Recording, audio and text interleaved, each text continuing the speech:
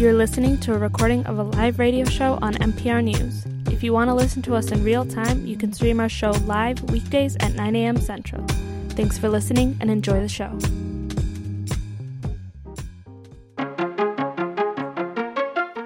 Good morning. You're listening to NPR News, and I'm Tiffany Hansen in for Carrie Miller. With all of the events over the weekend, we've decided to dedicate this hour to a big unpacking.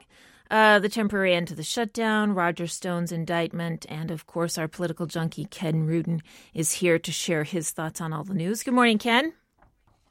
Good morning, Tiffany. Think of all that's happened since we spoke last Monday. My goodness, right? Exactly.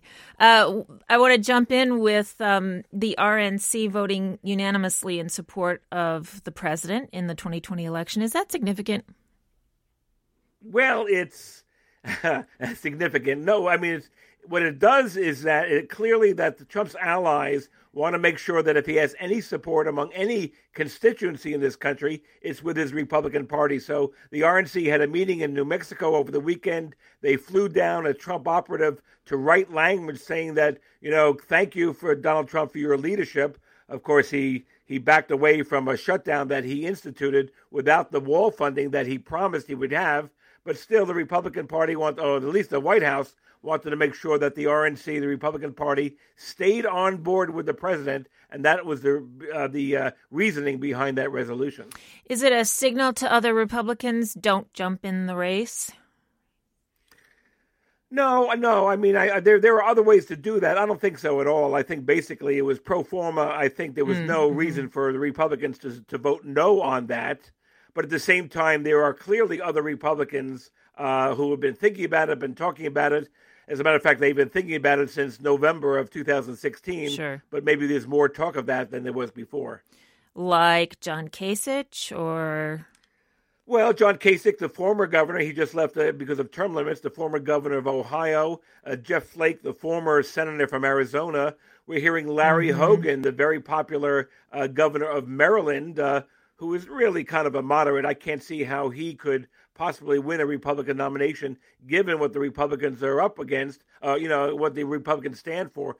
But having said that, a lot depends on what we hear from Robert Mueller. If there's a very damning report, and who knows when that's going to come out. We keep saying it's going to be soon, but we really have no idea. But if it's a damning report, I mean, Carrie Miller could run and maybe get the Republican nomination. Well, I'll let her know. Okay. So I want to talk about on the Democratic side, we've got more folks considering. Everybody's considering. The mayor of South Bend, Indiana, Pete Buttigieg. Buttigieg? Okay, Ken, I'll go with Buttigieg. I think that's, I've seen different pronunciations, but the fact is, his buttons say Mayor Pete, which is much easier than trying to pronounce Buttigieg or Buttigieg. Much and look, as far as I know, there's never been a mayor of South Bend, Indiana, who's ever been elected president. Of course, there's never been any, but it is a very wide, expanding, and very diverse presidential field. You think of 2016, where there was one woman by the name of Hillary Clinton in the race, and now you have you have four already running. You have Elizabeth Warren, you have Kirsten Gillibrand, you have Kamala Harris, who made it official yesterday in Oakland, California. You have a Hawaii Congresswoman, Tulsi Gabbard. And then you have Cory Booker, you have Julian Castro, you have colors and genders, and it's really, you talk about what America looks like. You see that in the Democratic field for president. Yeah, it's interesting that Mayor Pete, he's openly gay, Afghan war vet, millennial. Does that actually make him stand out among a pretty uniform field of candidates? No, in terms of basically, policy? I think, the day he announced his candidacy is basically probably the most attention he'll get. And I'm not saying that to disparage him. It's just that it's such a big field. We're seeing new announcements almost every day, certainly every week. Again, as I said, in the past few days, we had Gillibrand, we had Kamala Harris, we had Howard Schultz, the former CEO of Starbucks, announced on, basically all but announced on 60 Minutes last night that he would run as a centrist independent. Of course, the Democrats are... I said a Starbucks gift card in every pot.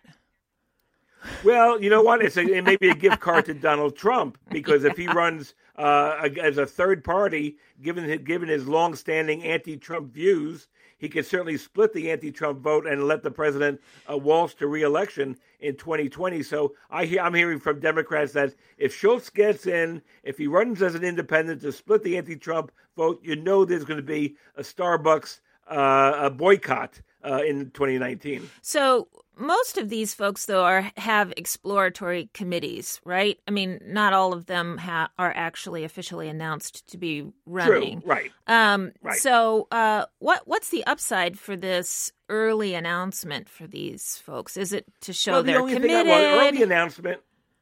Well, first of all, here's two things. The debates begin in June of this year. So you know what? I mean, sometimes, I remember when, shows how long ago this was, but when John Kennedy announced for president in 1960, he announced in 1960. He announced in January of 1960. Wow. But back then, the primaries weren't as significant. There weren't debates among Democratic contenders in the early stages. And so with debates coming up in June, with the Iowa caucuses only just over a year away, you need to run early. You need to build staff, hire staff, get organizations off the ground in Iowa, in New Hampshire, in the early states, and that's why they're running earlier than ever. Well, speaking of who announced early, I have a trivia question for you. Are you ready to be put on the spot? Why not? Oh, come on, Ken. Okay. Who was the only one winning candidate who announced the earliest in modern political history? Well, I mean, I do remember Mo Udall of Arizona announcing in 1970. Although is that the answer? He didn't win. No, remember? I said winning candidate. Oh, winning? Well, would it be Jimmy Carter? Who you was got Jimmy it. Who when he ding ding ding Jimmy ding. Carter.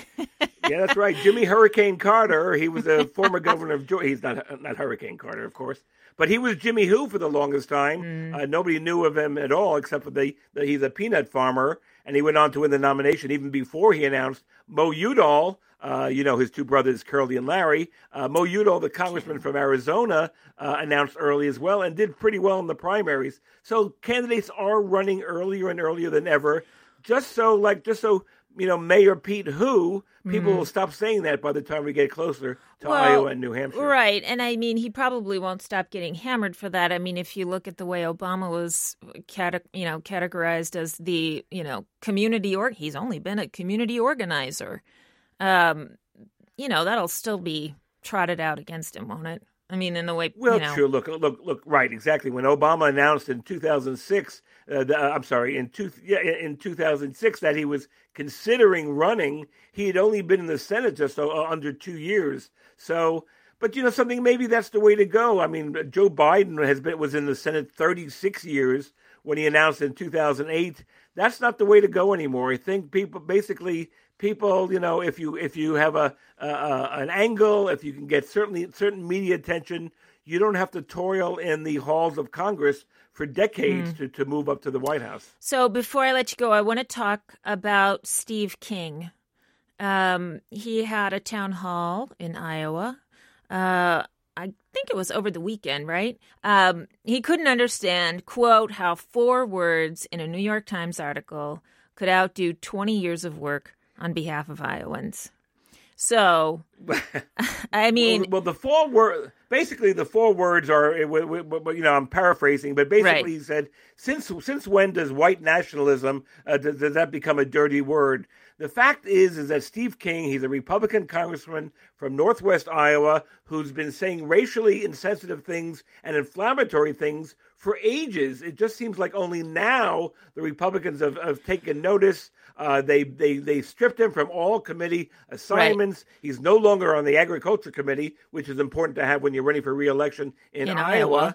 And basically, they've of all places, right? And they've basically cut ties with him. Now, many Democrats are saying, why wasn't this done earlier? But that's the $64,000 question, isn't it? Right. Yeah. Well, yes, absolutely. And I think basically they took such a hammering among moderate centrist voters, especially women in 2018, that Republicans basically feel they want to cut their losses, even if it means the possibility of losing the seat. But it's a very, very Republican area in Northwest Iowa. My guess is that he doesn't even run again, and the Republicans could keep the seat. But look, there's anger out there, and there's even anger in the Trump base. So we'll see if that inflammatory language helps the Democrats in 2020. Well, I lied. I said I was going to end with Steve King, but I have to get your opinion on Joni Ernst quick. Another Iowan, who the details of her divorce decree were made public. It was awful. She was very teary on camera. She calling herself a survivor, a rape survivor. Why haven't we seen the kind of Me Too support for her that we did for other women? Is it because? Well, I mean, I don't look. I think it's a personal thing. I don't think any a U.S. senator who comes out and says that she was raped in college and then she's coming off a bad divorce.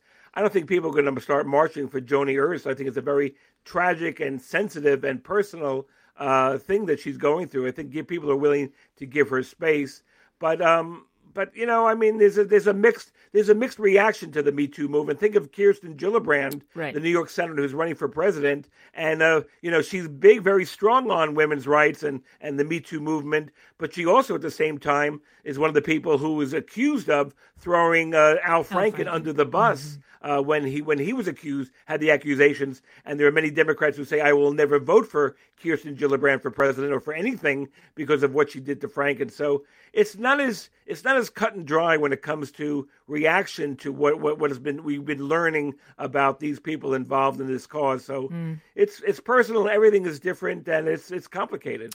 Ken, I won't see you next week or talk to you. So really? You'll have to. Your career is finished? My radio career is over now. And Kerry Miller comes back from Iowa, New Hampshire. I'm warning you right now. Over. Yes, Kerry's back. Okay. Thanks, Ken. Well, it was great talking to you. All righty. I'll see you later. All right, take care. You just heard a recording of a live radio show on NPR News. To add your voice to the discussion, you can call in at 800-242-2828 or tweet us at CarrieNPR. And if you miss us live, you'll find all our shows by subscribing to this podcast. You can send us your questions or comments by emailing talk@npr.org.